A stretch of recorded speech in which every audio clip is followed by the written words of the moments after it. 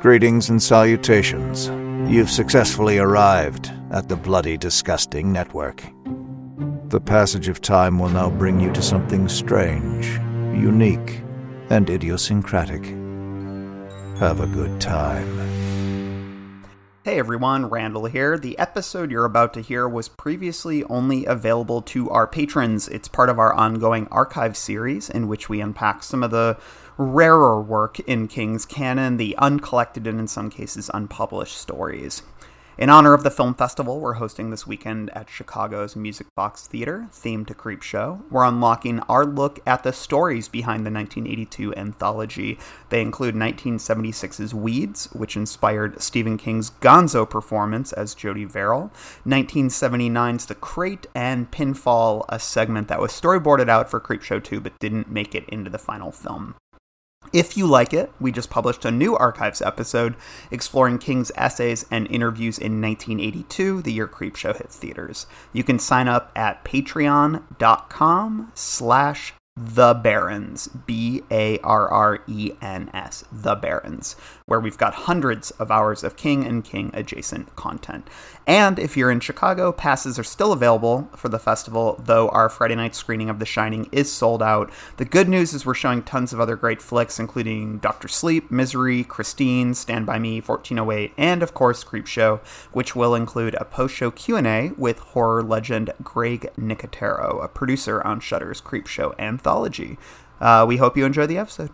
My friendship to all of you precludes my involvement with any one of you. But if you wanna make love, then I do too, and I'll be right there behind you. All in the name of oh, all in the name of oh, all in the name of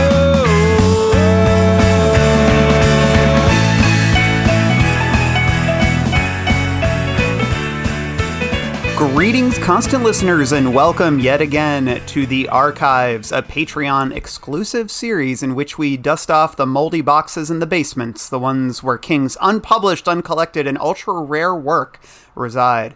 In past episodes, we've discussed King's earliest writings, the Gordy LeChance stories, and even King's Garbage Truck, the column he penned while at the University of Maine.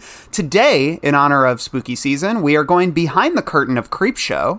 Perhaps you've heard of it on this podcast because we've got like 9 episodes about it with some of the material that inspired it. Let's introduce ourselves. Mike, say hello. And have you seen Creepshow? You know, I have seen Creepshow. It's a favorite amongst the family. You know, every once in a while we gather around the TV, usually around spooky season. And I say, hey, let's check out a bard named Stephen King and an even better bard named George A. Romero. I'm a huge fan of the Creepshow franchise, which I guess it is a franchise now, which is weird to think about it. But yes, this is Michael Regimen Rothman. When we reference nobody's gonna get. I know they won't get it because it's a fucking unknown story that we're gonna be talking about probably at the tail end here. But my interest in this is gone from the beginning of this archive, idea that we had. Yeah, this is one of the first ones we discussed. Yeah, because when Bryant sent all these over, Bryant Burnett. Thanks, Bryant. Yeah, thank you, Losers Club historian. When he sent these over, and I saw the notes, and it said that there's the crate in here. I was like, and then also Weeds, which is originally supposed to be, the Jody Verrill story. I was like, holy shit. I didn't even know. I had known about the crate, but I didn't know about Weeds. And so that was where I was immediately like, oh my God, like there's more to Creepshow. Because as you were mentioning and joking, like I feel like we've carved this pumpkin that is Creepshow so much so that we like skipped it on the commentary, the King commentaries. I'm very excited to talk about these stories. Jen, have you been on any of our Creepshow content? If not, what is your relationship to Creepshow? I did. I think I did a crate on Creepshow. Yeah. I think. That was like our third episode, I think, on the fucking movie. Right, yeah. But I have seen this a couple of times. I am not a diehard Creepshow fan, although I do really enjoy it, but I didn't grow up watching it, so I watch it now, and I'm like, oh, this is really cool. It's like fun, anthology, Halloween fun, but I don't find it scary at all, except for the roaches, which I absolutely hate. But I really, really dug these stories, and I found them a lot scarier than I find the movie. So really excited to talk about it. And this is Jen, Justice for Wilma. Oh, okay. I think that was my... I was looking forward to talking about this with you because I'm like... Oh, yeah. I'm like, man, they really don't have a very good reason for wanting to kill her. Yeah, exactly. Oh, they don't. Yeah. So in the movie, I think that was my nickname on the Crate episode, and I was like, I don't know if I want to die on this hill. Then, so I kind of soft pedaled, but I'm ready to die on this hill. In this I think episode. you have a little more room. I have a list of her crimes. Yeah, Yes. yeah. I feel like one of the notes I think I had was like they really doubled down on trying to make Willie like a villain in the movie versus here because there's really not a lot there. But anyway, we'll discuss on the pod. Yeah. Whew. Yeah. Many thoughts to come. What about you, Randall?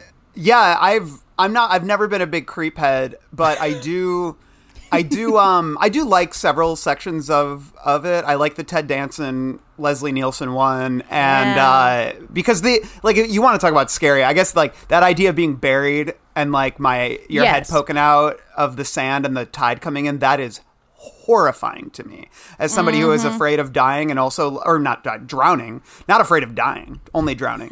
But the idea too, I guess like what disturbs me more than the drowning is like being packed in sand and like not being able to move your limbs. I get really claustrophobic. Like the idea of like being in a small space and not being able to move my arms and legs, like that gives me hives. So, but then the roaches too, definitely, just so many, like the idea of like one bug gives me like shivers, but then when you think about like many bugs, it's really horrifying. So I've seen it several times. I think mostly with the pod gang. Yeah. I've seen it with everyone a lot. And yeah, I don't think I was on the first Creepshow episode, I think. But yeah, we like did the one with the new flesh. With New Flesh. I was on that one.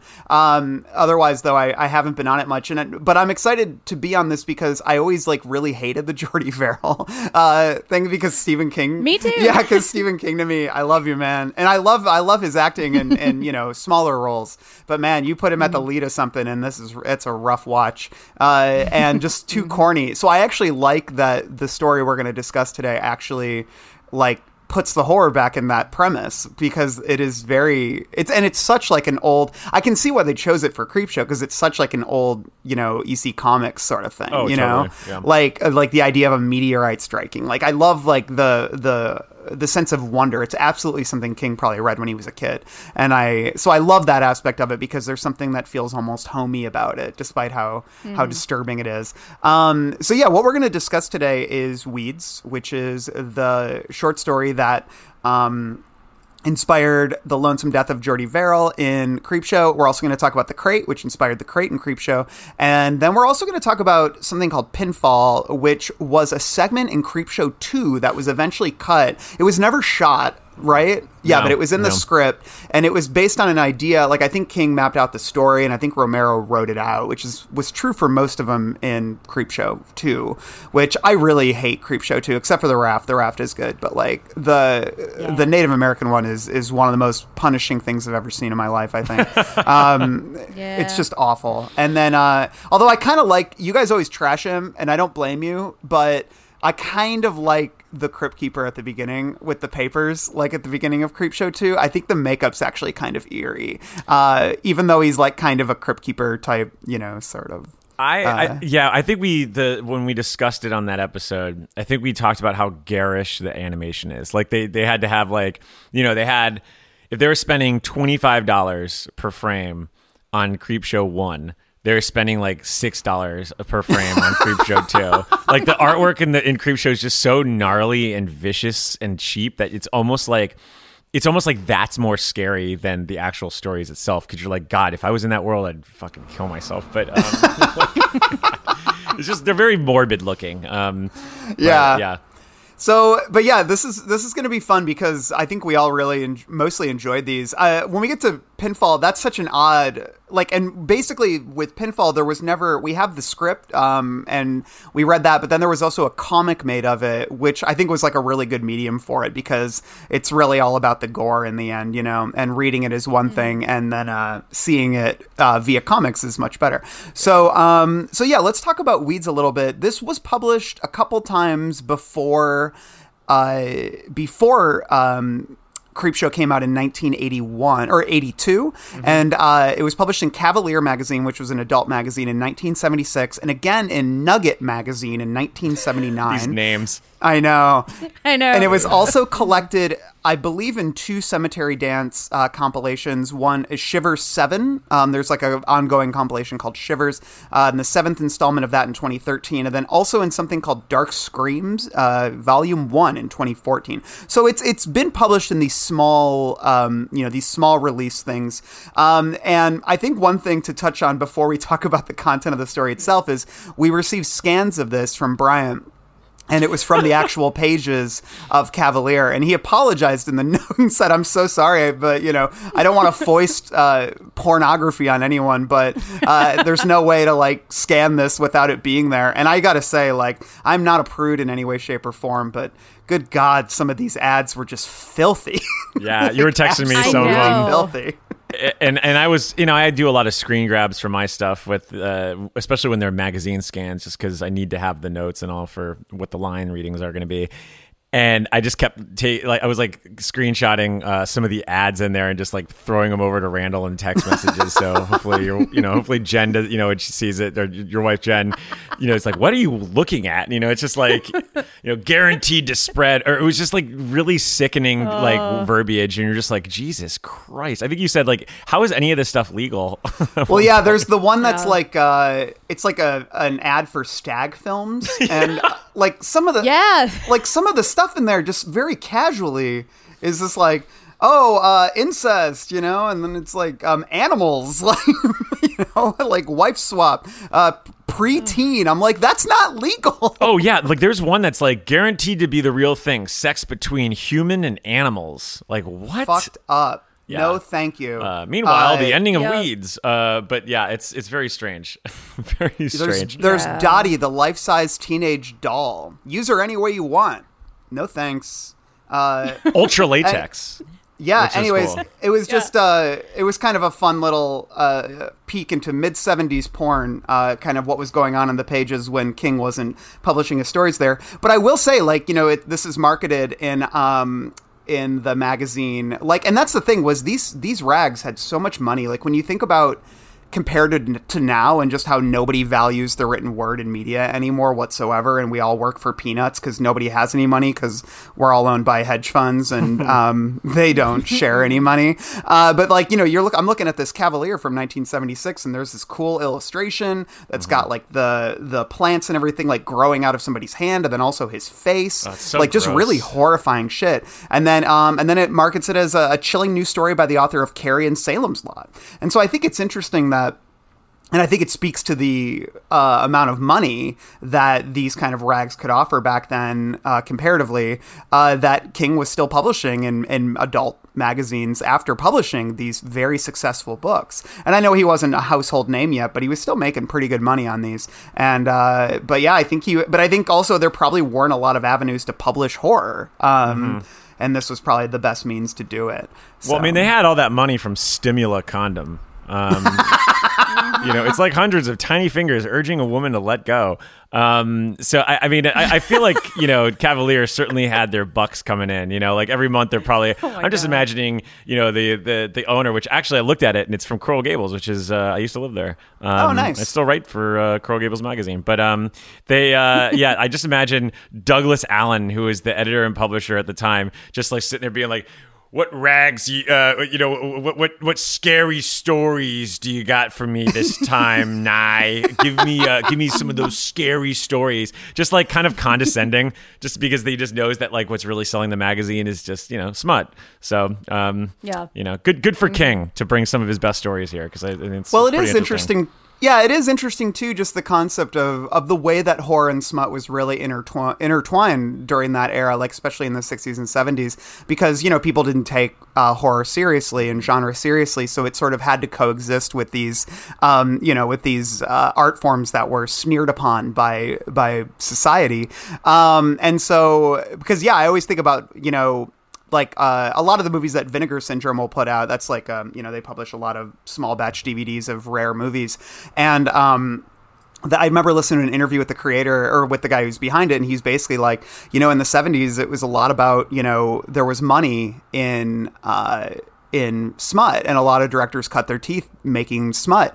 But the thing was, a lot of the producers would say, okay, I need 20 minutes of sex scenes. The rest of it can be whatever you want. And so they would just make these weird, experimental, strange genre movies and then just, you know, throw in a few sex scenes, like hardcore sex scenes. And, but a lot of interesting movies were made during that time because there were so few restraints, and a lot of directors could really tell bizarre and strange stories. And like Wes Craven. Yeah, exactly. And like, there's like a lot of rumors that, you know, a lot of like Spielberg and a lot of guys like that worked in smut too before they kind of had their big breaks, because that was where you paid your rent, you know, and it was, you know, the whole scene was so different back then. I'm just imagining Spielberg in like a Jaws shirt because he still hasn't gotten enough money yet, and he's got like lines of cocaine just like crusted on his nose, and just like, all right, now we're gonna do another shot. Where's go get Brittany. He's got that Jaws shirt on and nothing else. Yeah. Just behind the camera. It's like the shark isn't working. I got to get home, and I got encounters to write. I got to write encounters. I got to get out of here. One of the things I liked about The Deuce on HBO, the David Simon show, was the way it showed some of that culture. The idea of like people who wanted to be real filmmakers sort of trying to, square that circle with having to do that with pornography in the midst of it, but being like, oh no, but I have a really strong artistic vision. And obviously Boogie Nights is about that as well, but which is just, I don't know, to me it's super interesting, and I thought it was worth discussing on this because The Crate was also published in a men's magazine called Gallery, which we'll talk about shortly. So that one less explicit ads. So I think Cavalier was perhaps a little more classy. Yeah, Cavalier was perhaps the penthouse to Gallery's I was going to say, it seems like that way. That's a nice dichotomy. Yeah, so I have a question. Yeah, go forth. As I'm not a subscriber to many men's magazines, so I am kind of. Is this not what they are all like? No. More smutty. So I was a huge. I think I finally canceled my Playboy subscription about 10 years ago, and I know the cliche is that you're like, oh, it's the articles and stuff, but it really was for me. Like granted, there's good writing. Everybody, I think, can accept there's good writing in Playboy. Yeah. Like Playboy really has like some of the best writers and interviewers of the last like 30 years. Like if you want to go back, like one of the interviews we'll talk about eventually in this very series will be Stephen King's interview from Playboy, and like that's considered like one of the greatest interviews with him of all time, and that was kind of the de facto publication for a while for these really long unedited. I mean, granted they're edited, but it felt unedited because it'd be like 5, 6, 7 pages long. And I would be so excited about whoever they interviewed the next, because you really did feel like you learned and met this person, whoever they interviewed. And that was kind of like their thing. And then, as we've bemoaned before recording this podcast, the media industry has kind of gone down the hole. And I know you don't get those anymore. No, you get like 20 questions, and it's like, what's in your Netflix queue or something like that. Yeah, and it's like 20 questions that were chosen by the PR representative. It's like you don't actually get challenging. Like Vulture's probably got the best track record. Vulture and GQ probably have like the best track record in terms of publishing like interesting, challenging interviews. But those are done by a very small group of people who I think have been granted that access by the PR companies. But there could be really good ones, but it's usually of like people who are sort of, I want to like aging. Like it'll be a lot of like people who are now in their 60s or 70s, and they're like, okay, I really don't have anything to lose, so I can open up a little bit in this interview. Because now it's like, imagine reading like an interview with Chris Evans where he actually talks about the kind of shit De Niro and Pacino talked about back in the 70s in interviews, or Mickey Rourke or any of those guys. You read sections from those old interviews, and the shit they said, it's like incredible, like fascinating stories, but they're the kind of things that none of these Marvel guys would ever say in an interview, because they're also completely like, and hey, I love Chris Evans, but I also know I'm not looking at a real human being whenever I read an interview with him. Yeah. I'm looking at a guy who has been media coached to the edge of his life. So, well, one day we'll hear a quote from him that's like, I got a sex dungeon in my my house. I mean, I would read that. Yeah, I mean, we just say the man can wear a sweater. we'd all want to be invited. Yeah. We could watch another teen movie together. So, okay, cool. Let's talk about weeds a little bit. So basically, the story hews pretty close to what's on screen in Creepshow, but it's not funny. I think that's the really big not. difference. Right. Yeah. It's like the tone is so different. Yeah. It's a really, really unnerving and unsettling bit of body horror. But also, Jordy's like really well drawn in this, just in these short pages. Like, I was really drawn to him as just sort of this working class farmer, or, like, I don't know if he's a farmer necessarily, but he's doing these dirty jobs. He's not doing great. He's struggling with money, and there's kind of multiple instant like notes where they kind of talk about how he's dumb and he knows it, and like he has different types of thinking. There's big thinking and little thinking, but it's like, I don't know. I relate to that, and I think it's a really well drawn character in terms of because like he's not necessarily, because in the show, like in Creepshow, doesn't he sort of fantasize a little bit about like the meteor making him famous? Yeah, and that's kind of where they get into some of the more of the Looney Tunes-esque segs, Yeah, and in the story, he's basically just like, I need money. Like maybe the doctors will give me money for this. What were you gonna say, Mike? Well, and that's kind of where I really found a lot of the pathos and the larger themes that King was certainly obsessed with at the time. Like when you think about Salem's Lot, and we talk a lot about this on our book episode, so you can go back and listen to our 8-hour episode about it, or whatever how many hours it is. But we talk about a lot about like xenophobia and just like the death of the small town. And I feel like this is, you could do, you can make a lot of metaphors for what the weeds are actually, in this story. It could be, pick your poison. It could be corporatization. It could be industrialization. It could be, for our day and age, automation. But I think ultimately what it boils down to is that idea that a lot of people, especially, lower to middle class in America, can relate to, is this idea of too good to be true. The mantra of too good to be true, which, to be honest, is the American dream. That is a very, you might be like, oh, that's a little heady for a fucking story about a guy who becomes a Bush. But like, I don't think that's way off from where his mind was at when he was doing Salem's Lot. And that's, this was around the same time. So, 100%, and there's stuff in the text that supports that. I wrote down a bit. Yeah, here, hold on. Let me bring it up here in the middle of 6. This page here. He essentially talks about how. Here we go. Jordy went back to the house and was preparing to go into town when he remembered the drugstore would be closed because of the holiday. There was no way he could start getting his film developed until tomorrow. It seemed like there was nothing to do tonight but go to bed. That thought made him feel discontented and somehow sure that his luck hadn't changed after all. The gods of chance had been amused to haul him up by the scruff of the neck and show him $25 and had then jammed him right back down in the dirt. After all, Veryl Luck was Veryl Luck, and you spelled that B-A-D. It had always been that way. Why should it change? Jordy decided to go back out and look at his meteor, half convinced that it had probably disappeared by now. And I think that mindset is something I related to a lot. Yeah. But it speaks directly to what you're saying about the too good to be true notion of it. Yeah.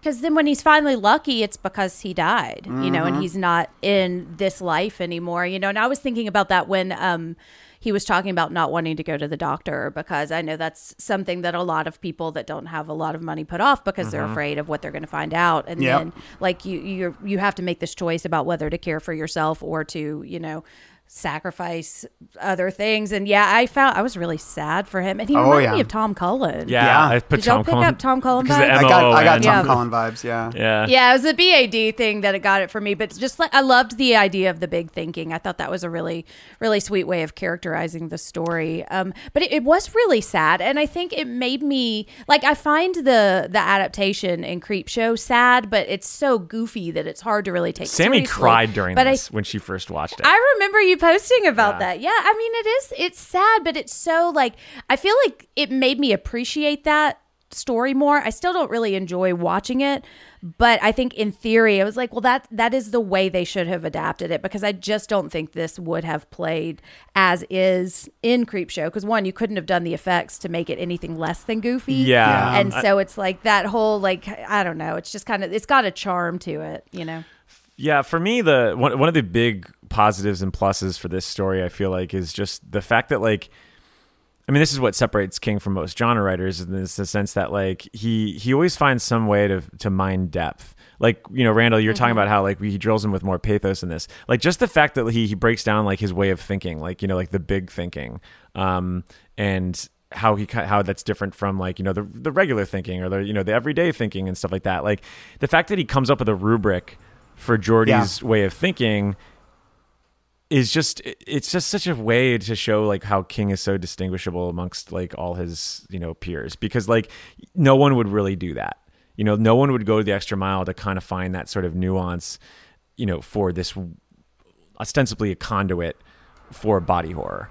And they do. And there's a lot that you can mine from it. And I think that's something that you're not able to get on screen until the fate is that much more exacerbated on screen, which is why I think, like, the last 3 or 4 minutes is why it really hits home.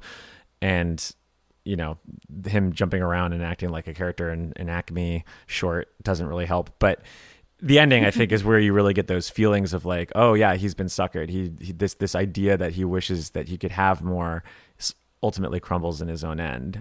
You know, it also goes into the fact that he kind of does a little bit of world building too, don't you think? Oh, totally. Yeah. Mm-hmm. Which makes it effective when, because, you know, this ends, as a lot of Stephen King short stories do, with the implication that this is almost the beginning of an apocalypse, right? Like the inciting incident of an apocalypse. So I think the world building, it really lends itself to when the plant or whatever starts creeping down the street. Like, we have a sensation of who's going to go first, because he talks about various doctors in this town, and one doctor's good, one doctor sucks, and just various people that he knows in town, like, going, you know, and being secluded in his own way. Like, so I don't know, I felt like in a very short amount of time he created you know, a very easy to understand, easy to grasp, and effective and interesting, like, world for this character. And in that world, he's able to kind of, like, tailor in a little bit of side stories too, like the one about his dad, and the corn grinding. Like, I thought that was such a creepy seg to kind of explain what was currently happening with the meteor sound effects and stuff. Because, like, one of the things that you definitely can't get with this, you know, the Creepshow short is just the horror of the weeds itself. You know, like, for the most part, they're just a visual element in the Creepshow short, but in here they have a huge personality. I mean, they're a character in itself, and the way that King you know, you could say it's over explanations, but I think it actually just only adds more layers to it, and maybe a liqueur to it. The idea of the grinding, you know? Yeah, I want to actually read that section. I wrote it down because I thought it was some of the best writing in the story, I think, too. But so he says, he crept a little closer to the clear line of demarcation between yellow hay stubble and new green growth. He hunkered down and looked at it. He had never seen any plant that grew so thick, not even clover. Even with your nose practically touching the stuff, you couldn't see the ground. It was the exact color of a flourishing, well-tended lawn, but the plants weren't blades, and they were round instead of flat, and tiny tendrils sprouted from each stalk like branches from the bole of a tree, except that they were more limber than branches. What they really reminded him of were arms, horrible boneless green arms. And yeah, here we go. And then Geordi's breath stopped in his throat. If anyone had been close enough to see him, they would have been reminded of that old saying, he had his ear to the ground. In this case, it was literally true. He could hear the stuff growing. Very faintly, the earth was groaning, as if in a sleep filled with pain. He could hear it being pulled apart and riddled by the strong thrust of this thing's root system. Pebbles clunked against pebbles. Clods crumbled into loose particles. And woven through these sounds was another, the rubbing of each tiny round stalk pushing itself up a little further and a little further, a grinding, squealing sound. Yeah, and from there he talks about his, like, hearing the corn grow with his dad when he was young. And yeah, it's such, like, a humanizing and interesting little story to sort of add as an addendum to that really horrifying description. So, yeah, that was, like, one of my favorite little sections that we got here. Yeah. And he's literally writing about grass growing and making it horrifying. It just blows me away. And well, I was going to talk about how sad the ending is too, because he does personify these monsters or the grass, and it's like he's not even there anymore. Like the part that really made me really sad is the end. The figure that stood looking down on this was really not Jordy Verrill anymore. It was hard to say what it might be. It was vaguely humanoid, the way a snowman that has begun to melt is humanoid. The shoulders were rounded. The head was a fuzzy green ball with no signs of neck between it and the shoulders. Deep down in all the green, one faded blue iris gleamed like a pale sapphire. And I just had this vision of that. Like I am not a very visual reader, but that really, like, I could see that in my mind. It was really sad. Just like the blue eye shining out. And then when it's like they are in his head and he is completely gone. The Geordie food, Cleves Mills food, rich, good. And this is in italics for people that haven't read it. His thoughts say he wants to bang. Can he do that? I thought he meant sex at first, but then... Yeah. But it means I know, shoot but himself, then when you realize it, it's like, holy shit, that's really dark, I'm know? like, Jordy's we're horny also even, reading it. even after he's being consumed by plants. Because he talked about his wants to dick bang. earlier. Probably so saw it's the ads on the page. I'm just it goes full meta.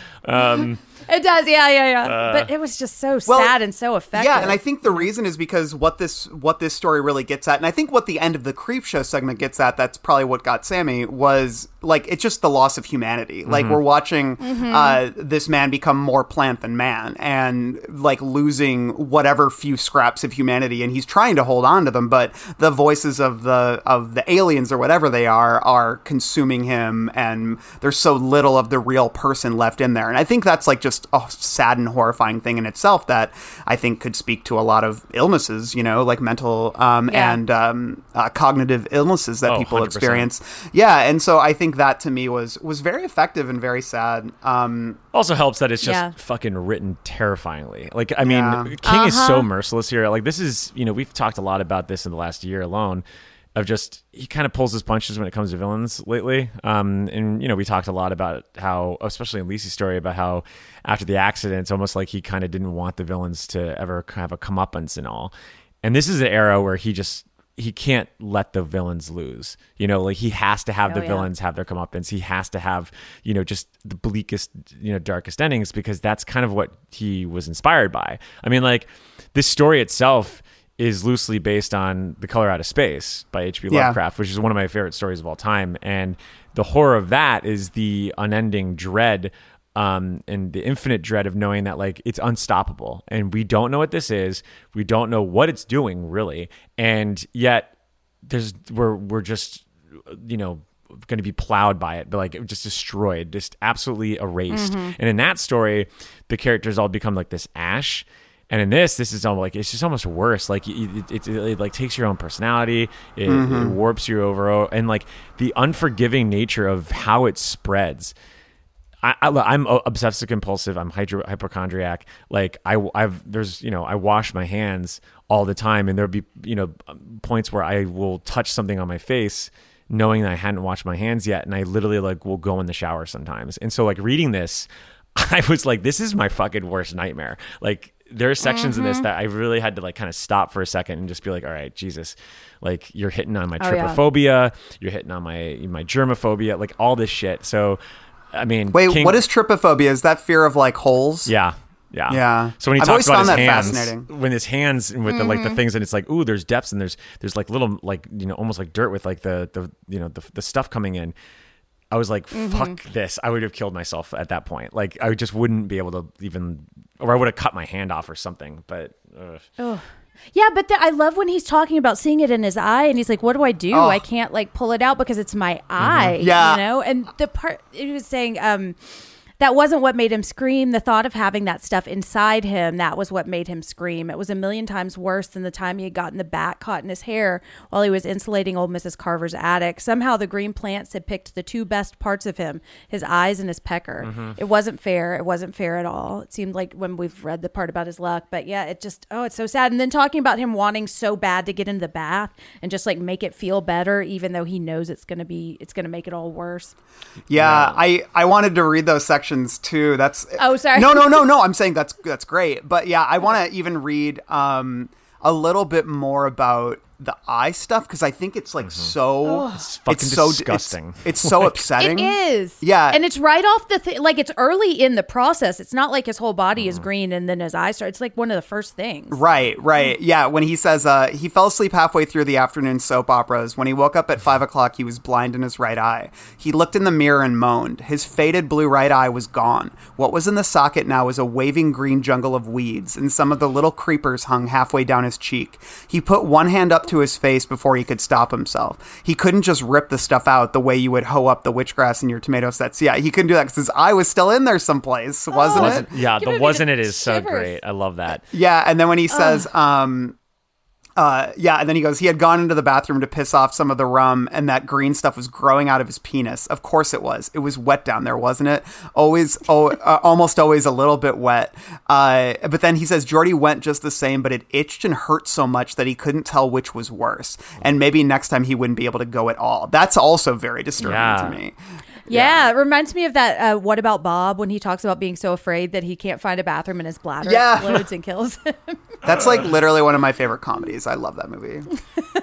I'm sailing. Sorry. Yeah, no, it's just merciless, and like just the realization of knowing like what you touched and not realizing the rules of it all, being like, oh yeah, so if it does this, then, well, there's water in my eyes. And, if there's, if it does this, like I had used my, I've been drinking and all the pineapple cans and all this other shit. And it gets all over that. Like realizing this with him, even though I'd seen the short, but just kind of getting more into the nitty gritty of the rules because of Through King's prose.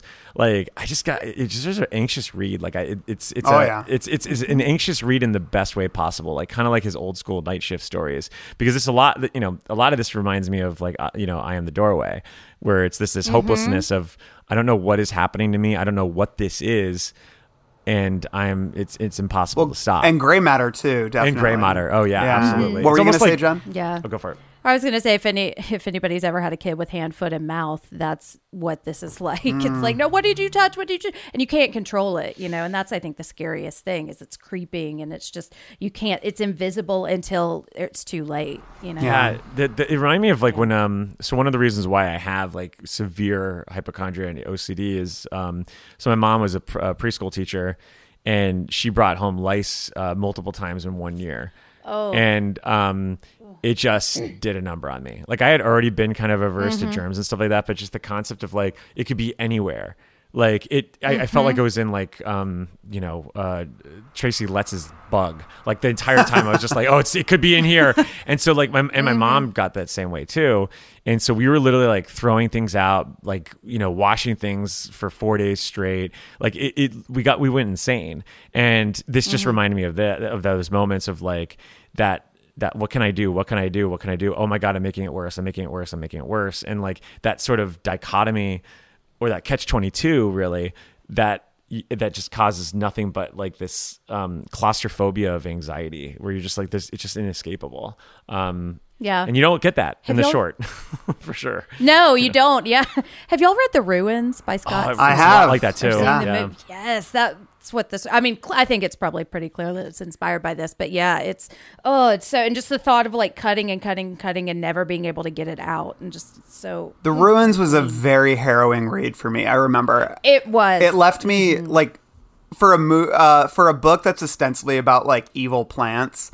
That is like a fucking bleak and like punishing book. I remember when I saw the movie, like it's, I don't know, I don't want to spoil it, but I guess it's like it goes a lot softer than the book does, which I think makes sense. But man, like Scott Smith, man, because he did A Simple Plan as well. His books are fucking bleak. Yep. Like it's so amazing to me that those were like the best sellers that they were, because I remember vividly putting The Ruins down and being like, that was so depressing. But yeah, anyways. That's how I feel with The Simple Plan. Like we watched that last fall because Sammy had wanted to watch it, and I was like, do we gotta watch? Yeah, we guess we go watch it. And then afterwards we're like, yeah, let's go put on like, I don't know, The Wedding Singer or something like that.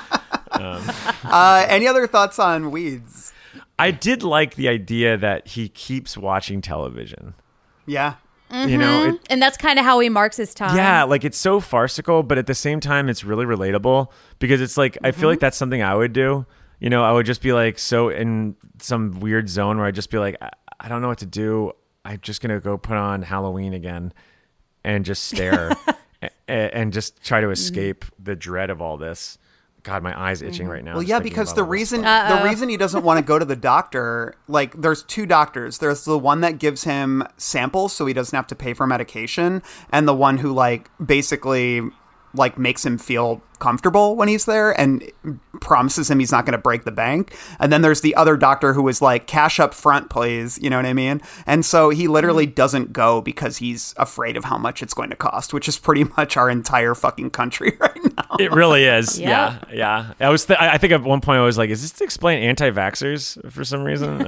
It does actually a lot. Like, I mean, well, maybe not anti-vaxxers, but people like because anti-vaxxers are like, to me, I'm just like people who don't want the vaccine because it's the vaccine. Whereas I think a lot of people, the problem for me is like, people are so used to getting screwed by hospitals and healthcare that if you're going to market the vaccine to like impoverished communities, you have to like put free all over it because there's a good reason these people don't trust the American, like the health sort of juggernaut that destroys our country.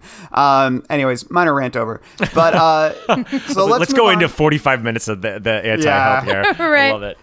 But let's talk about The Crate. The Crate was initially published in Gallery in 1979, and it also was published in a few other things before Creepshow came out. It was in something called Fantasy Annual 3, which was a collection of stories, as well as something called Arbor House Treasury of Horror and the Supernatural. It was a paperback that was released in May of 1981. So both of those came out in the same year. It was collected in those. And actually, the Fantasy Annual was in April, and then the Arbor House was in May. So, yeah, the story was getting a lot of love around that time. I was going to say, he's shopping this around a lot. And it's like, I'm sure the editors are like, what'd you give him that story for? You gave it to me first. And it was also included in Shivers 6, Volume 6, which was the one before 7 that Weeds was featured in. And that was in 2010 that came out. So if you have read The Crate, it's because you... Although I think there are some scans of it online as well. Whereas Weeds, from what I was reading on some message boards, that there wasn't any scans of that had made it to the World Wide Web. But you can probably find The Crate. You can find The Crate for sure. Yeah, it's pretty easily Googleable. We could probably link it, wink, wink, but we'll see. So, Mike, I know you're a big fan of The Crate as it exists in Creepshow. What was it like reading this story alongside... your love of the original Creepshow version? Yeah, I mean, cause for me, like The Crate was one of the first things I remember of Stephen King, just because I remember like being at a sleepover, turning on like Sci-Fi, or it was probably AMC or Sci-Fi or one of the channels, and this segment being on, and not having any context of what this movie was. Like, I didn't understand, the whole medium of it being a comic book. I just thought, I kind of recognize the actors. Like, this looks kind of like the country clubs and the rich elite that I'm used to from seeing, living in East Fort Lauderdale at the time. And this is interesting. It's 2 a.m. I'm kind of out of it. And then just really being scared to death about the concept of like the box under the stairs. Like, I just like it stuck with me. And so when reading this, when King discusses that very notion of, because at one point Dex, one of the characters in the story, he talks about like how he just imagines like the idea of like, students in the 1800s or like, walking by this box, not knowing that this box has just been sitting there. And they use a phrase throughout the whole thing that we'll talk about, but it really hit me in a way that I'm like, oh man, this book, this story is scary to me again, and because I've seen Creepshow so many times, and this is just such a midnight masterpiece for me that it's more of just like a popcorn movie. Like, it's so much fun. I mean, it's literally the tagline for Creepshow is the most fun you'll ever have being scared, and they're not wrong. So to read these stories, kind of like Weeds, it added some more depth to the terror, and I found myself getting a little creeped out this afternoon. Yeah, in the pages it says, of Gallery, it says, published for the first time anywhere, the complete novelette by the best-selling author of Carrie, The Shining, and The Stand. So The Stand was out by the time this one came out, which is interesting. And And yeah, but I think calling it a novelette is interesting because I guess it was perhaps a little bit longer than a lot of the short stories they would run, but can't really call it a novella. But I mean, for me, this is a pretty common short story length, so I just think the calling it of novelette was kind of funny. But some great art like that accompanies the story, which again just speaks to how different things were then versus now. But yeah, so Jen, general impressions of The Crate. Like, how familiar were you with the Creepshow one? Was that a favorite of yours when you watched it? And what would you say was sort of the overwhelming impression you took from this story? Yeah, I'm not a huge fan of The Crate. I'd say it's probably about the middle of the road for me as far as the the Leslie Nielsen one is my favorite, and then the Bugs one is too terrifying. So this one is about the middle of the road. I really enjoy it. I have some big problems with it, but I loved this story. I thought it reminded me of Night Shift again. It was like reading a new Night Shift story, which was so much fun. Yeah. I think my biggest problem with the adaptation in Creepshow is how sympathetic I find Hal Holbrook, or how much I think it is Hal Holbrook, right? Yeah, he's in it. Yeah. Henry. Yeah. And I really like him. I really want to like him. And then he does this horrific thing. And it almost feels like the movie is endorsing that thing. And here I felt like he was so I felt he was so much more villainous in this that I really enjoyed it a lot more. It kind of solved some of the problems that I have with that little vignette in the movie. Well, it's funny because I feel like this was written at the height of comedians being like, my nag of a wife kind of humor, you know? And yes, totally. Man, my wife sucks. And that to me is, it's just kind of funny to think about that. And so I called this a real dudes rock story, and that it's literally about two dudes just bonding over how much they hate one of the guy's wives and then killing her off. And at the end, it's like, high five, we did it, bro. It's like we got rid of her. But the reasons they give for why she's apparently so bad are there's because she's kind of annoying at parties, and they call her a shrew at one point. I think it's meant to be funny on King's part, but I also think that perhaps what was lost in translation with Creepshow was there was that sort of it's like mother-in-law jokes, right? This, it's the same thing with my wife, she's such a nag, she doesn't let me party with the boys, and they literally say that she gives him shit because he plays chess too long or whatever with the guy. And so I kind of found that very funny, just this notion of wow, we've stumbled upon an ancient beast that consumes people. I'm gonna get rid of my nagging wife. It's an immediate decision. There's just absolutely no hesitation whatsoever. He's he basically asks and drills Dex in a couple of questions you didn't call campus security, and then you kind of realize that he probably only asked that so that he could basically go kill his wife. Right. It's the thing that you have to remember, that I feel like we drilled upon crazy when we were doing the Night Shift episode, is that he is writing to his desired audience here. The fact that he knows this is going to be in smutty magazines. This is a male fantasy. It's the whole perfect murder of the imperfect wife. To the moon with blood, sweat, and beers, I guess, in a way. I just I kind of love that about it. I just love how transparent it is in that respect. In the movie, they really go out of their way, to really show that Wilma is just awful in the sense of not, obviously she doesn't need deserve to die, but they go they triple down on Adrienne Barbeau in that movie of just being such a almost a cartoon character, and just all she does is literally just scream and laugh. She almost feels like an extra in a Rodney Dangerfield cadre in Caddyshack that storms the country club or something like that. She's a force. And then they really soften the blow of the story by showing that the crate monster might get out, right, and get him. And here, it's literally two guys laughing over the chest of what they wanted to do the whole time. There's no sense of the creature's going to come back and fucking rip their brains out. Morally he should. No, go enjoy your smut magazine and just fantasize in this for a little bit. I don't know. There's something fun about that. And I kind of miss that side of King a little bit, where he used to be that old kind mean of King. You know, it's mean and nasty. I agree. And I mean, just for the record, I'm not trying to cancel Creepshow. Like, I'm not saying you are. I get where the humor is. Yeah, no, I know. And I think the thing that rubs me particularly the wrong way about Adrienne Barbeau in that movie, because I love her too, but it's just there's a little bit of a read of her being a drunk, and that's why she's so boorish. And so that kind of, I was like, well, you can just divorce her, right? I know, yeah.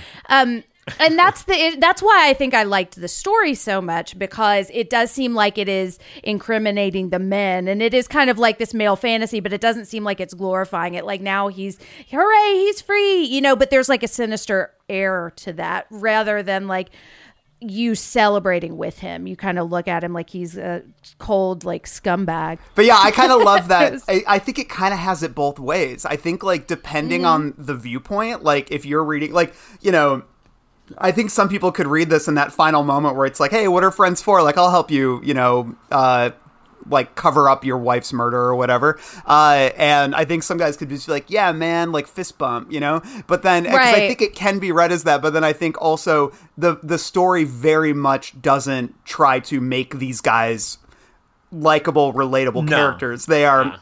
Yeah. They're elite academic scumbags. You know what I mean? Like they're the guys at universities that no one ever would want to spend time with. Like, just these like boorish men.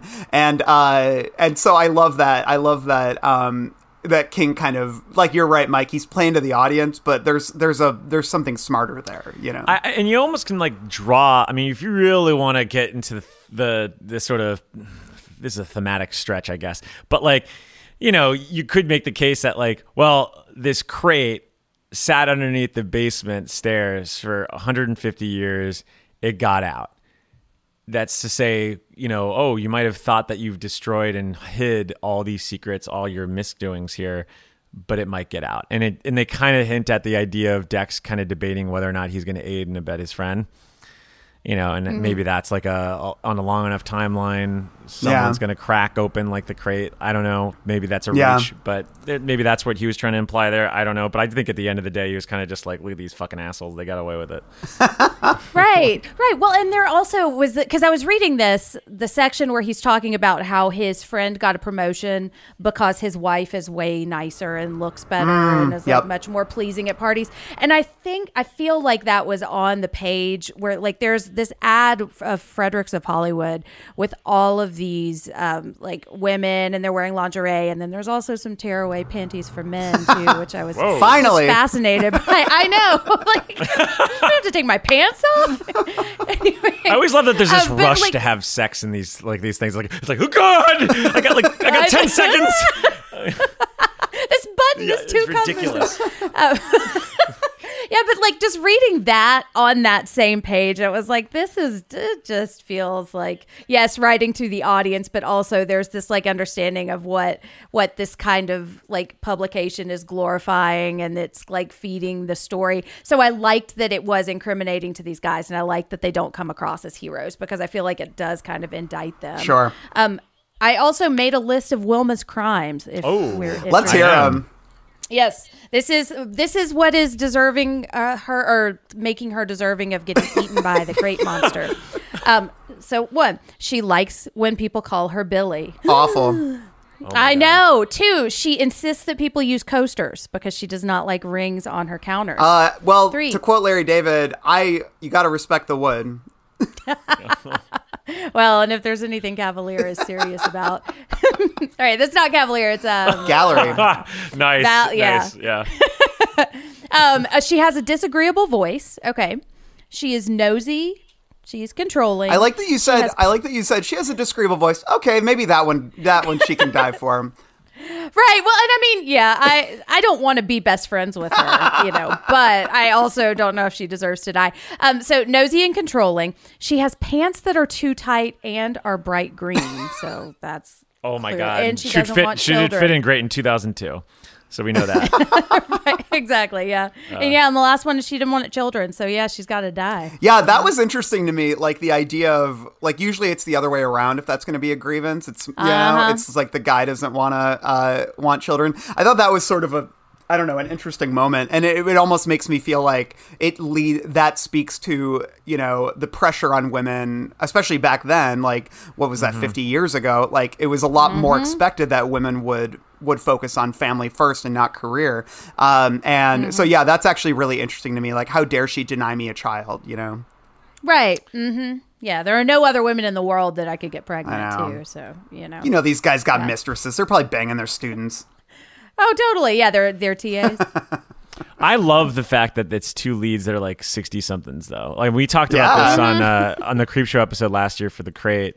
We talked about how, like, I think the average age of this movie is like 42 or something like that. And I love that because I love when, you know, veterans are in horror movies, because not only do you get some great performances, but there's also this like sense of austerity to something that's pulpy and fun and you know, ultimately bubblegum. And then also it kind of plays into the idea that, like, you know, the dads and the moms and the grandparents are infallible, right? Or like, they are fallible. And I think that's the case here. You know, these are not your everyday grandparents here. You know, they're little troublemakers running around here. Yeah. Yeah. Some good writing that I got in here, and I think there's some really great passages, but the first one I really noted was the first time we really see the crate, when the janitor shows it to Dex. It says the janitor shone his light into the hole. Motes of disturbed dust preened and swayed lazily in the beam. The light struck the far wall in a spotlight circle, rose to the zigzag undersides of the stairs briefly, picking out an ancient cobweb in which long dead bugs hung mummified, and then the light dropped and centered on a crate about 5 feet long and 2.5 feet wide. It was perhaps 3 feet deep. As the janitor had said, it was no knocked together affair made out of scrap boards. It was neatly constructed of a smooth, dark, heavy wood. A coffin, Dexter thought uneasily. It looks like a child's coffin. The dark color of the wood showed only in a fan-shaped swipe on the side. The rest of the crate was the uniform dull gray of dust. Something was written on the side, stenciled there. And we learned that it says Arctic Expedition on the side, June 19th, 1834. And I kind of love that, the ancient quality of it, the idea that it's like 150 years old. Very, very eerie, and something I enjoyed that section a lot. So on that note, I love that King gets to get a chance to kind of lean in on the history books, as he always does.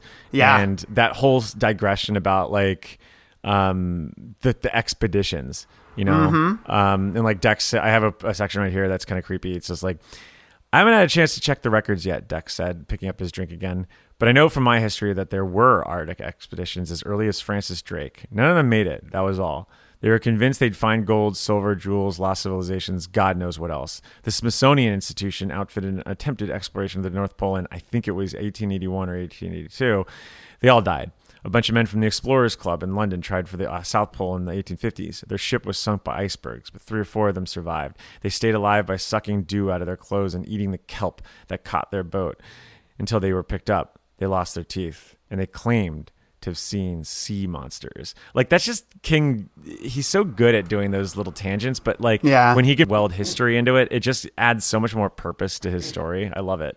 It reminds me of when he writes about the Donner Party in The Shining. Oh yeah, he's kind of adding that little flair. You know, this really reminded me a lot of The Mangler too, which is one of my favorite short stories. Especially when he's like getting his arm eaten, because there's a scene in The Mangler when somebody loses an arm, and it's like the 2 older gentlemen like talking about this and kind of plotting, which is where a lot of the action of the story is taking place, rather than like what they're talking about. You know? Yeah.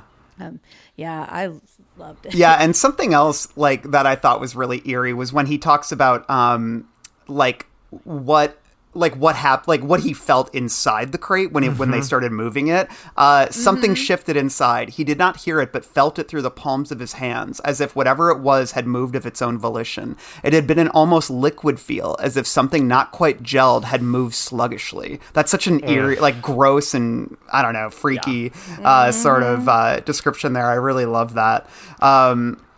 Yeah, the way that he talks, there's a lot of, you know, added horror that you just don't get in watching a movie. And it's like moments like that And it's also just like there's elements of the monster that they don't really ever really use in the movie. I guess they kind of shake it up a little bit because I feel like the crate monster we get in Creepshow is not the crate monster we have here. Oh no, not at all. You know, like the whole whistle, like I thought that was so scary. Like how the idea that it like when it's hungry it whistles, and when they're like disturbing it. It's and then it sounds like a hysterical shriek by a tantrumy child. Yeah. Like that is so fucking eerie, and it keeps going and going and going.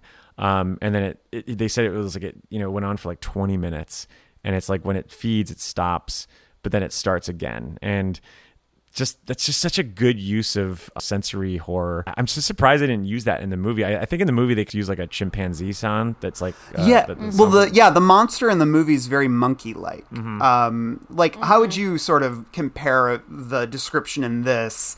Because I have a section here I can read. Go for it. Yeah, right at the top of 124.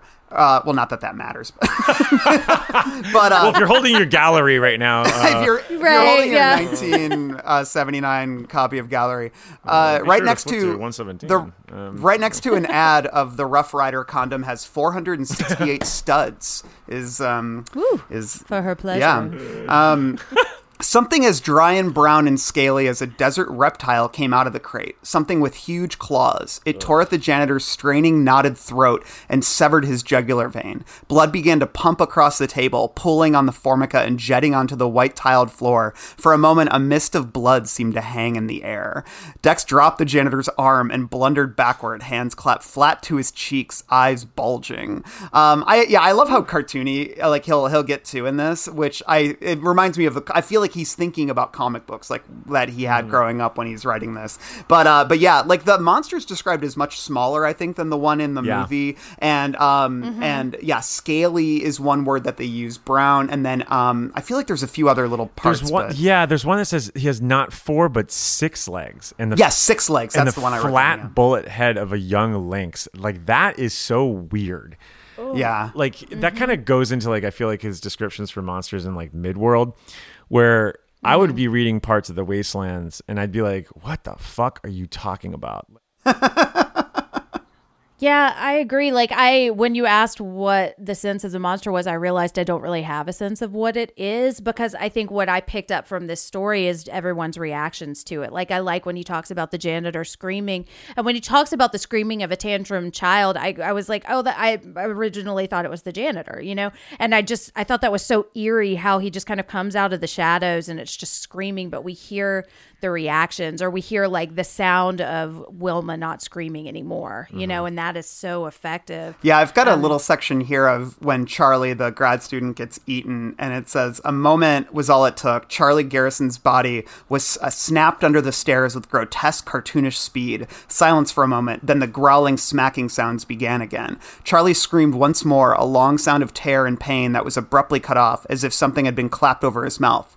Or stuffed into it, which I love. It's just, I know it's gross and it's so cinematic too. Like, the idea of it being sucked under in this cartoonish speed. Like you can see sort of the influence of the monster movies he grew up on. And it's such a perfect setup for that too. The thing under the stairs. Like, I mean, I think we're all just built in our heads, maybe just instinctually from, I don't know, the human condition of, thousands of years of humanity, to just be scared of things under the stairs. Like, I mean, I don't even know if there's anything that I saw or watched as a kid. I just knew that, like, there's something, it's weird. There's something there. And it plays on that. Like one of the things I mentioned earlier when we first started talking about the crate was the situational nature of the horror, which is what Romero's so good at, which is why I think their marriage is so awesome. I wish they would have done more together. But that phrase that Dex uses, squat and mute. Yeah. He says that he doesn't know where that came from. And I Googled it and it didn't seem to come from any short story, but he couldn't stop thinking about that idea of this crate just sitting there. And that's ultimately what scares me the most about this story, is just the fact that it has been sitting there, that the fact that there is this, for lack of a better, Schrodinger's cat inside. And for me, it is that concept. And there's a graph here that really gets at that, where he says, I don't have the page number, but I'm sure it's next to like a dildo or something. But it was It was easy enough, too easy perhaps, to see the antique sepia-toned ghosts of all those old zoology students wearing their white coats with the green cuffs, their hairs marceled or pomaded, doing their dissections and writing their reports. Footfalls clattered on the stairs, and Dex shivered, thinking again of the crate sitting there. Yes, squat and mute, under the stairs for so many years, long after the men who had pushed it under there had died and gone back to dust. Like that concept, it's like when I think about zombies and like the zombie movies, it's not the zombies clambering around and biting things that's scary. It's the bleak nature of what that means for the rest of society. It's the situational nature of it all. And when you can do that, that is far more effective to me than any jump scare, any monster, any description. It's just that you get in your head about it. Yeah. Yeah. Well, and thinking about it being under the stairs, and how many times have you walked up and down those stairs and it was there and it could have killed you and it just didn't. And so like if you think about like I can't Henry Hal Holbrook, the guy who kills his wife, like how many classes people have gone to with him and just thought he was a normal guy and would never think of killing his wife, and just like the evil that kind of lurks within these places that we think we are safe, because like school seems like I guess maybe not anymore, but like Yeah. You know, it seems like a safe place, or a place that you feel at home, you know, and just to think that there's always something lurking and that you're never quite safe anywhere. One of the lines that really chilled me is when he's talking about kind of covering up everything. And he says, I parked the car an hour, and then he stops, in my driveway on the way there. And it just chilled me how quickly he had switched over to not being married anymore, and that he was seeing himself as single. And I had a couple of other passages that I found that I thought were really chilling. Yeah. But one that I thought was hilarious, and I don't remember the context, but I think it's when he says, "For God's sake, get hold of yourself," Dex said harshly. "You're a zoology major. You've seen blood before." Yeah, that cracked me up. I love that. Oh my God, that's amazing. Reminds me of That's Caddyshack. that screams Creepshow. Yeah. Exactly. Get a hold of yourself. You're a man of God. There is no God. But I found one was when the janitor was dying, and I just found this really chilling. The pump of the janitor's heart faltered and lost its rhythm. Now the blood that flowed from the deep, irregular gash in his neck lost its urgency and merely flowed down at the command of indifferent gravity. That was just really like the final stages of dying, when you're done thrashing because you know it's over, even though you're not dead yet. And just Yeah. That's awful. It's pretty awful. I have a section too that really got to me when Wilma's being like, after Wilma's dead, and the Hal Holbrook character like has to like kind of reach over to take care of the crate because he's gonna get rid of it. Yeah, this is a great little section.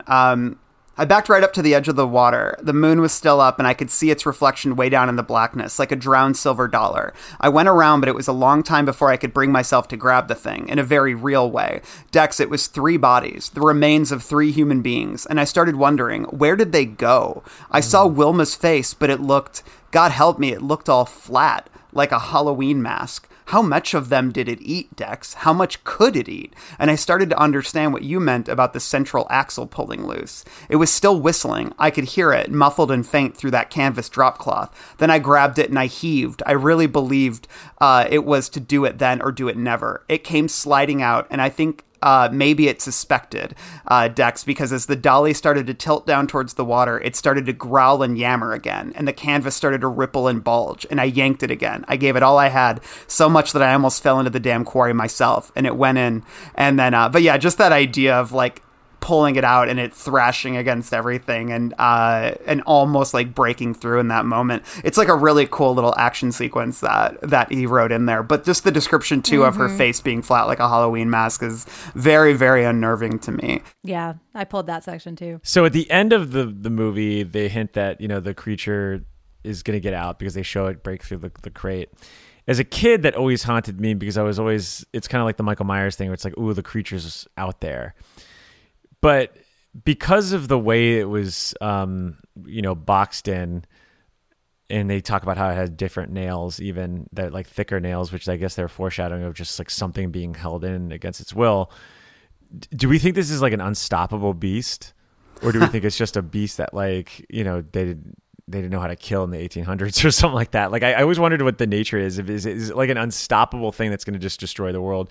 Because it feels like almost like every other Creepshow story usually ends with that idea that like, oh, the world's fucked. So like, is this creature, if it gets out, is the ecosystem going to be screwed also? I've always had questions about the creature itself. I don't know. Maybe it's like Daenerys's dragon eggs, you know, that they're fine until you put them in fire and then they grow into these giant dragons, you know, and then they're unstoppable. Because really the only thing that's keeping it in at this point, because it's lived for 150 years, so it does not live by the laws of like our own life cycle. Like it's just the tarp that's keeping it in, right? Like it could claw its way out and get back to it, you know? Well, it reads as much smaller than like the one in the movie. Like this strikes me as like almost a small, like unknowable little beast, like something from the wastelands, you know? And that's a good point, actually.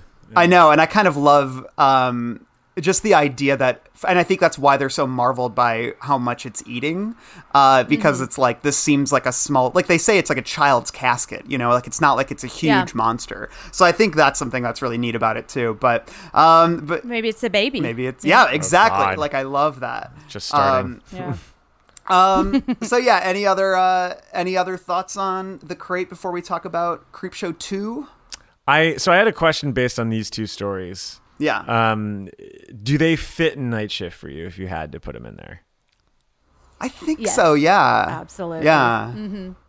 Yeah, that was part of the fun for me. Like, because my concern with Weeds was that you already have body horror with Eye on the Doorway, and you know, also with Gray Matter in the sense too.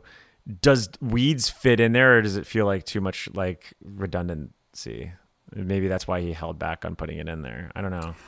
Yeah, I don't know. I'd love to hear the reasoning for why he never collected these two stories, because they're both great. Yeah. And he clearly was he was probably marketing a lot of his stories as trying to get paid. But I think clearly there was something that held him off. And maybe he just never published Jordy Verrill because he liked the version, or collected Jordy Verrill because he liked the version that was in Creepshow or something. I don't know, but or it's preferred just so it. Weird.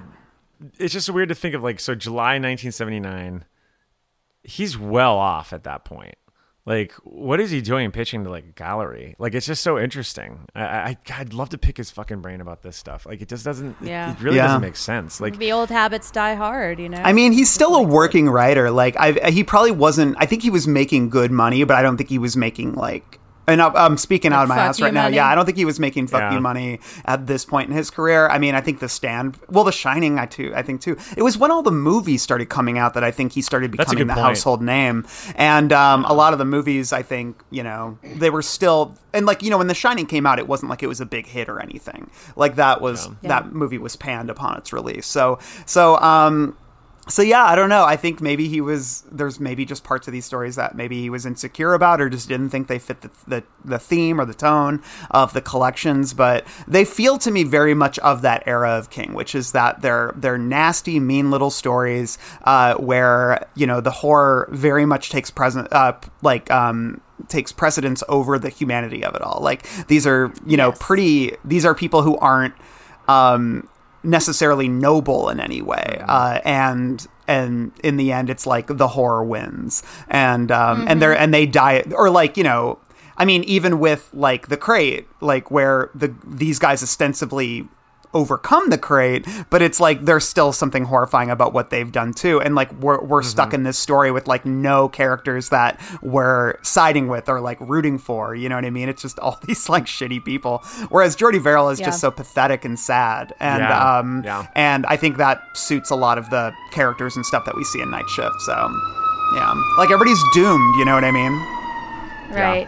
I think they would fit in Skeleton Crew, though, you know, and I think you could take out the Tales of the Laundry People, whatever those two stories are that are gross. Because, yeah, that's actually a good point. Yeah, because, I mean, that one that's my favorite collection, but there are some stinkers in there. But it's leaning a little more towards the nuance and less away from the men's magazine vibes. But you still have some mean stuff in there. And I think this would fit well. Like, this feels like it could be after the one where the frogs eat people, you know, and then the Jordy Verrill story, there's a lot of humanity in it, even though it is like mean and gross, you know? Yeah. So yeah, I'd put it there and leave Night Shift alone, because that's... Yeah, Night Shift is pretty perfect. Yeah. I was going to say, I can't think of too many I would ever I don't think I could take any of them out. Really, I mean, I'd have to go back. Is there the wedding singer, or is that the wedding? The wedding game? Oh yeah, that's in Skeleton Crew. That's I a believe, Skeleton yeah. Crew. Yeah. Not a fan of that one. Not a great one. Yeah. So, but I don't know. Yeah, I wouldn't take anything out of Night Shift. So let's talk about Pinfall. I'm going to read what Bryant sent along with this when he sent it to us, because this feels like a pretty good breakdown of what we're discussing here. So when Creepshow 2 was made in the 80s, it was originally intended to contain 5 segments. 2 were cut from the screenplay before filming began for budgetary reasons. The Cat from Hell, which was later resurrected for the Tales from the Dark Side movie, and later collected in Just After Sunset. So we'll talk about that when we get to Just After Sunset. And Pinfall, an original. Like Old Chief Woodenhead and The Hitchhiker, Pinfall was scripted by George Romero based on story outlines by King.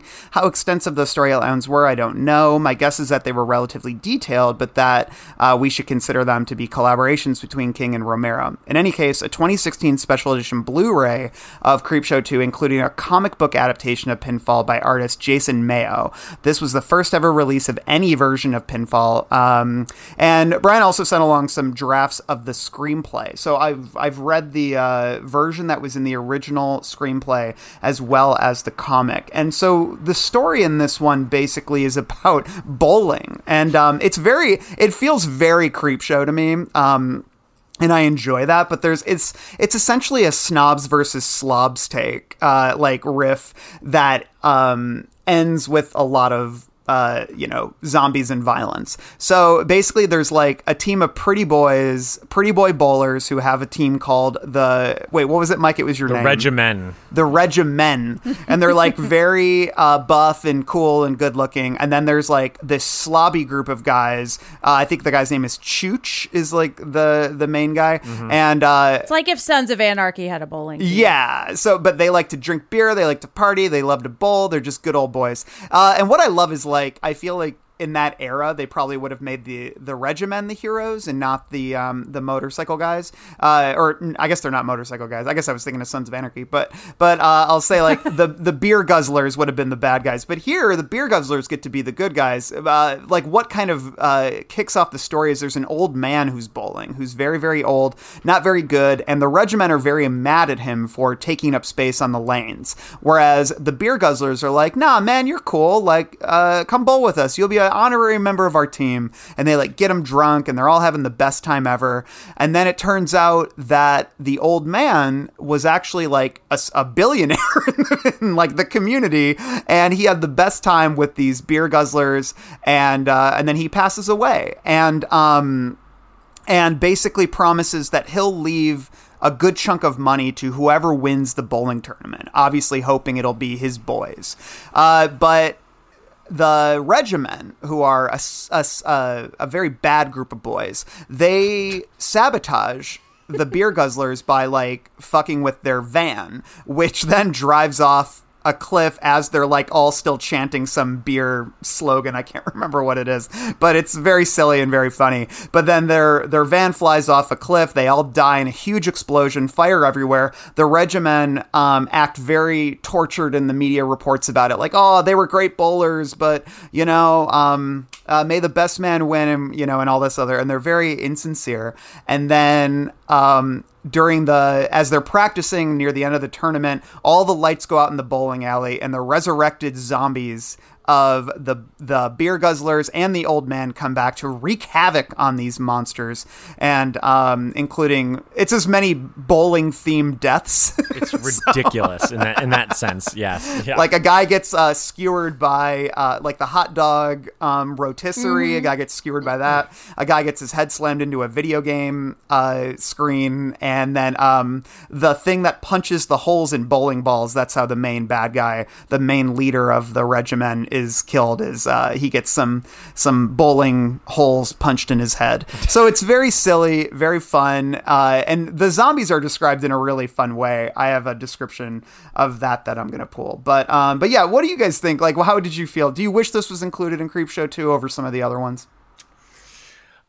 I mean, for me, this feels emblematic of what I think is the problem with Creepshow 2. Okay. Is that, if you look back at the first Creepshow, it has like an athletic pacing to it. I mean, it kind of stops and sits around in some of the stories a little bit, but to a point, where they knows that it has to get going.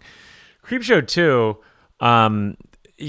with the exception of the raft, what I think is pretty lean and mean and great, it just goes on for too long. I mean, there's only 3 stories in it. Like the original Creepshow had 5. Like it's ridiculous to think that like they only have 3, and it's because it's like Old Chief Woodenhead. I'm not even kidding. I had to clock it, but we talked about it in the Creepshow episode. I want to say it's like 40 minutes, and it's 35, awful. And it's awful. It is, awful and offensive. Yeah, and I think with reading this, I think there are a lot of great ideas, and I think it's very Creepshow. But I actually think it works almost better now as a Creepshow episode for the show, where you can be 30 minutes, and as opposed to. There's just a lot going on in this story to be a segment, I feel. Like Pinfall, you mean? Yeah, like there's just a lot of setup. A lot of story, and then we get like a huge payoff at the end with these shard beer guzzling zombies killing these guys in creative ways. But a bit too much straining, I think, at the beginning to set up the story. It reminds me of Mr. Harrigan's Phone. I mean, just the idea of like the benevolent billionaire who kind of wreaks havoc from the dead on the enemies of those who it cared about. And I think this one's fun. I would have loved to see the final sequence, but totally. Like you said, it's too much setup for the big payoff. Yeah, Jen. I loved this. This is so not my thing. Like, I'm not a big fan of graphic novels because I usually find them too like overly visually stimulating for me.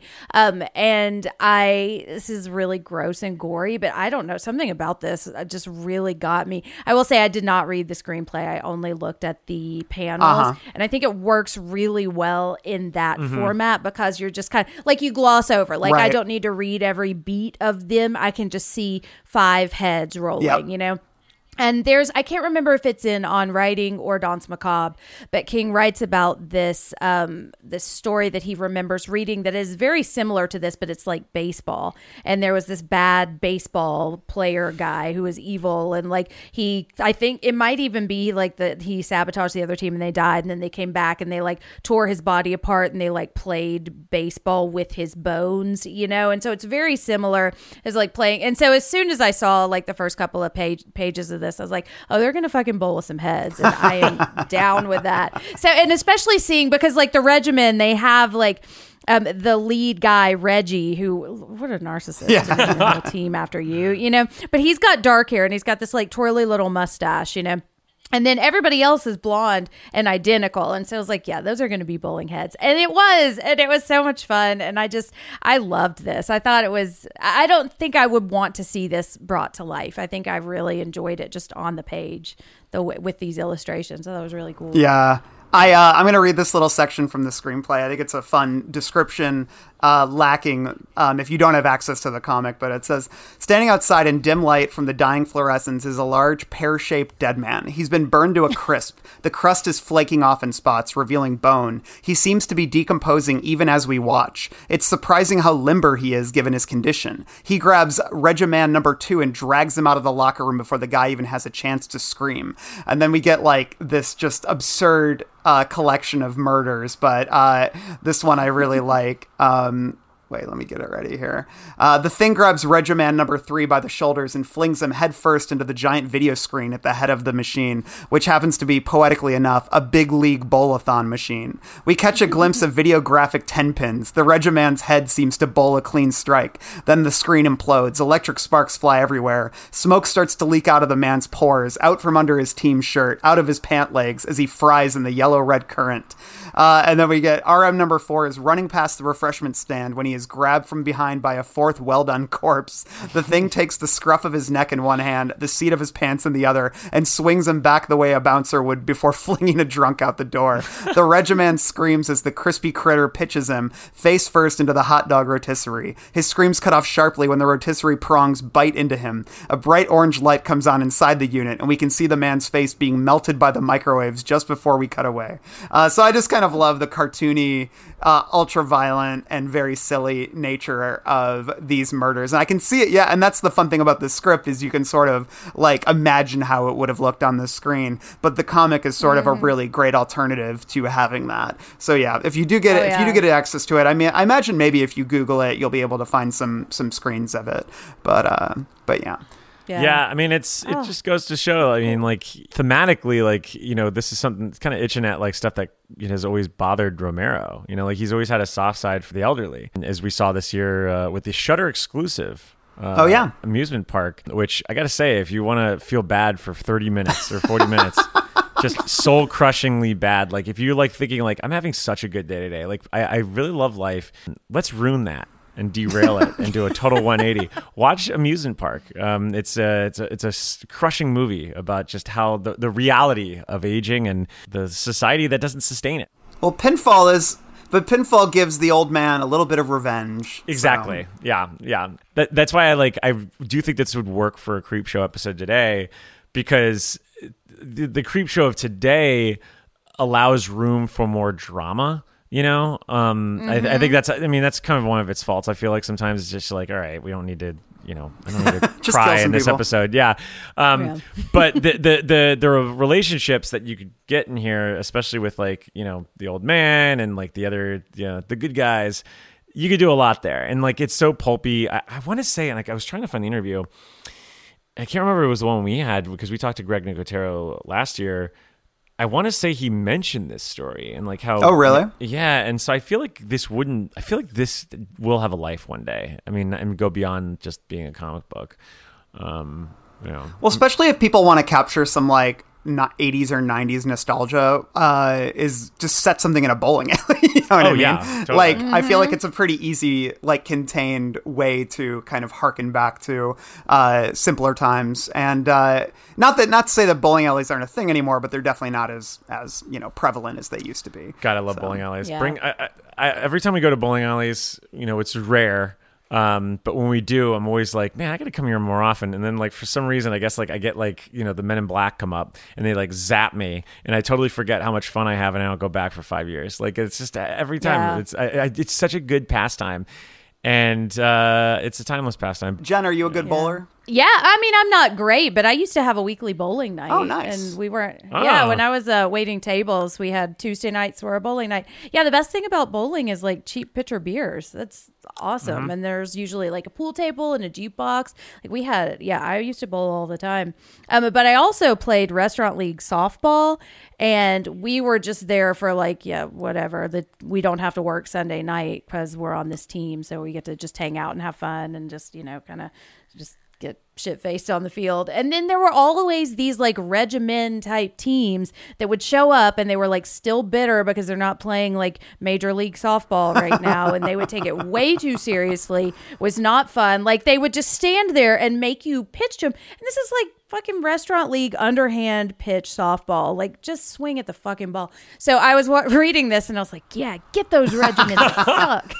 I know. That might have been part of why I liked it so much. I was visiting my sister-in-law and my brother-in-law in Ohio recently, and we went to my nephew Jack's outdoor like touch soccer, or like what was it, touch football, touch soccer, something like that, and flag football, yeah, something like that. It was one of those. It's like because he's like 6, and the kids were all playing, and they were adorable, and they're like little children, and they're just kind of running around like little goofballs, and they have no idea what they're really doing except for like 1 or 2 kids. But there was like one dad that was near us, and everybody's all the parents are having a good time, but there's one dad just like, kick it, motherfucker, like he was just like swearing, he was like yelling, he was like really worked up about his kid, and he wasn't like yelling it, but he was like under his breath, like in the way that we could all hear. Like it's like some people cannot, any sort of sporting event, even if children are involved, like are gonna get worked up about it. My dad is one of these people. I swear to God, I never wanted my dad to come to any sports things I did when I was a kid, because he was always in the stands screaming and yelling. He did that for my brother a lot, but I'll never forget growing up because I was forced to do soccer. Heavy kid in soccer, not a good mix. And so they always defense, and I'll never forget when we were on a good team, like really good team. And there's a reason for it. And it's because the coach was so obsessed with winning that he went through this long fucking scheme of like looking for kids that look older than us, but still or no, that looking for kids that were older but looked like us. So he would get older kids on the team to win, and he finally was outed. And they're like, oh, Scandal. There was a scandal for fucking like I'm talking like fourth grade soccer, and I'm like, man, like how far do you have to go to like have to scandalize soccer for fourth graders? Like fucking ridiculous. I mean, I don't know. It was like Nixon leaving the White House because I remember it happened at the fucking when we were one of the games. And I just remember him leaving, and we never saw him again. I was like friends in cuffs. No, not in cuffs, but I guess like leaving. Just like walked into the ocean. Yeah, just leaving. That would have been hilarious if it was in cuffs. It's like, you put your head down. You're going to jail. What were you going to say, Jen? Well, my son played Little League, and he is 6, and it's coach pitch baseball. And so there was this team where the coach and the assistant coach had this like elaborate plan where when the first base player, who is 6 and just learning how to throw a ball, he would pretend to miss the ball and then have his player steal the base. Like these are fucking 6-year-olds. Yeah, it was a big scandal because we were like, no. And like our coach has gotten a big fight in the middle of the field with him, and we were like, okay, chill out, it's fine. And then we found out why, because they had been tipped off by one of the other teams. They're like, look, watch out for them. He's going to pretend to miss the ball. It's like, it's embarrassing. Yeah, it's just so embarrassing. Did you know like the kids also that were like, because the thing that was worse with this was like, yeah, that's the thing. It's like these are kids, they feel bad, you know? And the coaches usually have their kids playing on their team, which was the case for mine. And I remember like the kid being like so fucking like just demoralized. Like he couldn't believe it. Right. And like, I don't know. He looked like the kid in the back of Kindergarten Cop that just keeps like crashing the cars at the end of it. Like he just we'd go into class and be like, yeah, exactly. It's like he's a poo-poo head, and like we were like, no, he used to be on the top. And his father fucked it all up for him. So great Kindergarten Cop drop. I'm always happy with those. Always kick off drops. So. It's a great film. You've never seen it, Jen? Oh, no, I've seen it a billion times. I want to watch it again. Yeah, highly recommended. It's always good. Anyways, we went pretty far from this Creepshow 2 story with those, but I think that was a lot of fun. And hey, what better thing can art do than inspire personal reflection? So thank you, Pinfall, and thank you, The Crate and Weeds. This has been a really... And thank you, Kindergarten Cobb. And thank you, Kindergarten Cobb. It's not a Tuma. Just perpetually. Yes, and... It's crisp. This was a fun discussion. Yeah, Mike, what should we plug at the end of this episode for our Patreon listeners? I think there's a storm coming. Yeah, we got Storm of the Century. Oh. Exactly. We got Colm Fior. Is that his name? I'm Colm obsessed Fior, with he's this. excellent in this. Obsessed with this name. He's in Face Off. He plays like a doctor in Face Off who gets killed. All right, so I know who he is then. Okay. Yeah, okay, I know he's he great. Yeah. Him and CCH Pounder, and then Robert Wisdom all get burned alive, and it sucks. And then, but then when Nick Cage finds out Tito died, he goes, Tito, and it's like one of my favorite deliveries in any movie. We're a little delirious. Okay, well, this was fun. We got Storm of the Century on the way. We got a lot of other fun stuff on the way too. So stay tuned. We're doing Pet Cemetery commentary as well, which is going to be awesome. Yeah. Jen, you're on that. Yep. So much fun, much goodness, and we hope you're having a great holiday season. Speaking of Halloween, Mel and I have our limited series podcast, Randall and Mel's Month of Halloween Hell. Please tune in for that. Lots of good discussions there, lots of movies, much fun. So cool. Should we all sign off? Yeah. All right, long days And pleasant nights. I got some hot friends. God, I got some hot friends. I got some hot friends. God, I got some hot friends. But you know you want somebody to treat you good. This is the end of our show. For now. We hope you enjoyed this production. If you like our programming, consider searching for other Bloody Disgusting podcasts, such as Creepy, Horror Queers, The Boo Crew, SCP Archives, Nightlight, Margaret's Garden, and more. Murder in America is a true crime podcast that covers stories from all 50 states, including stories of mass shootings, serial killers, and lesser-known murders. Do you find yourself doing more research after listening to a true crime show? Well, Courtney and I used to do the same thing, and that's why we created Murder in America. Our podcast dives deep into each case. Our storytelling will make you feel like you're right there within the case with us, watching it all play out, and we do not shy away from the graphic details. If you're a fan of true crime, then listen to Murder in America on Spotify now.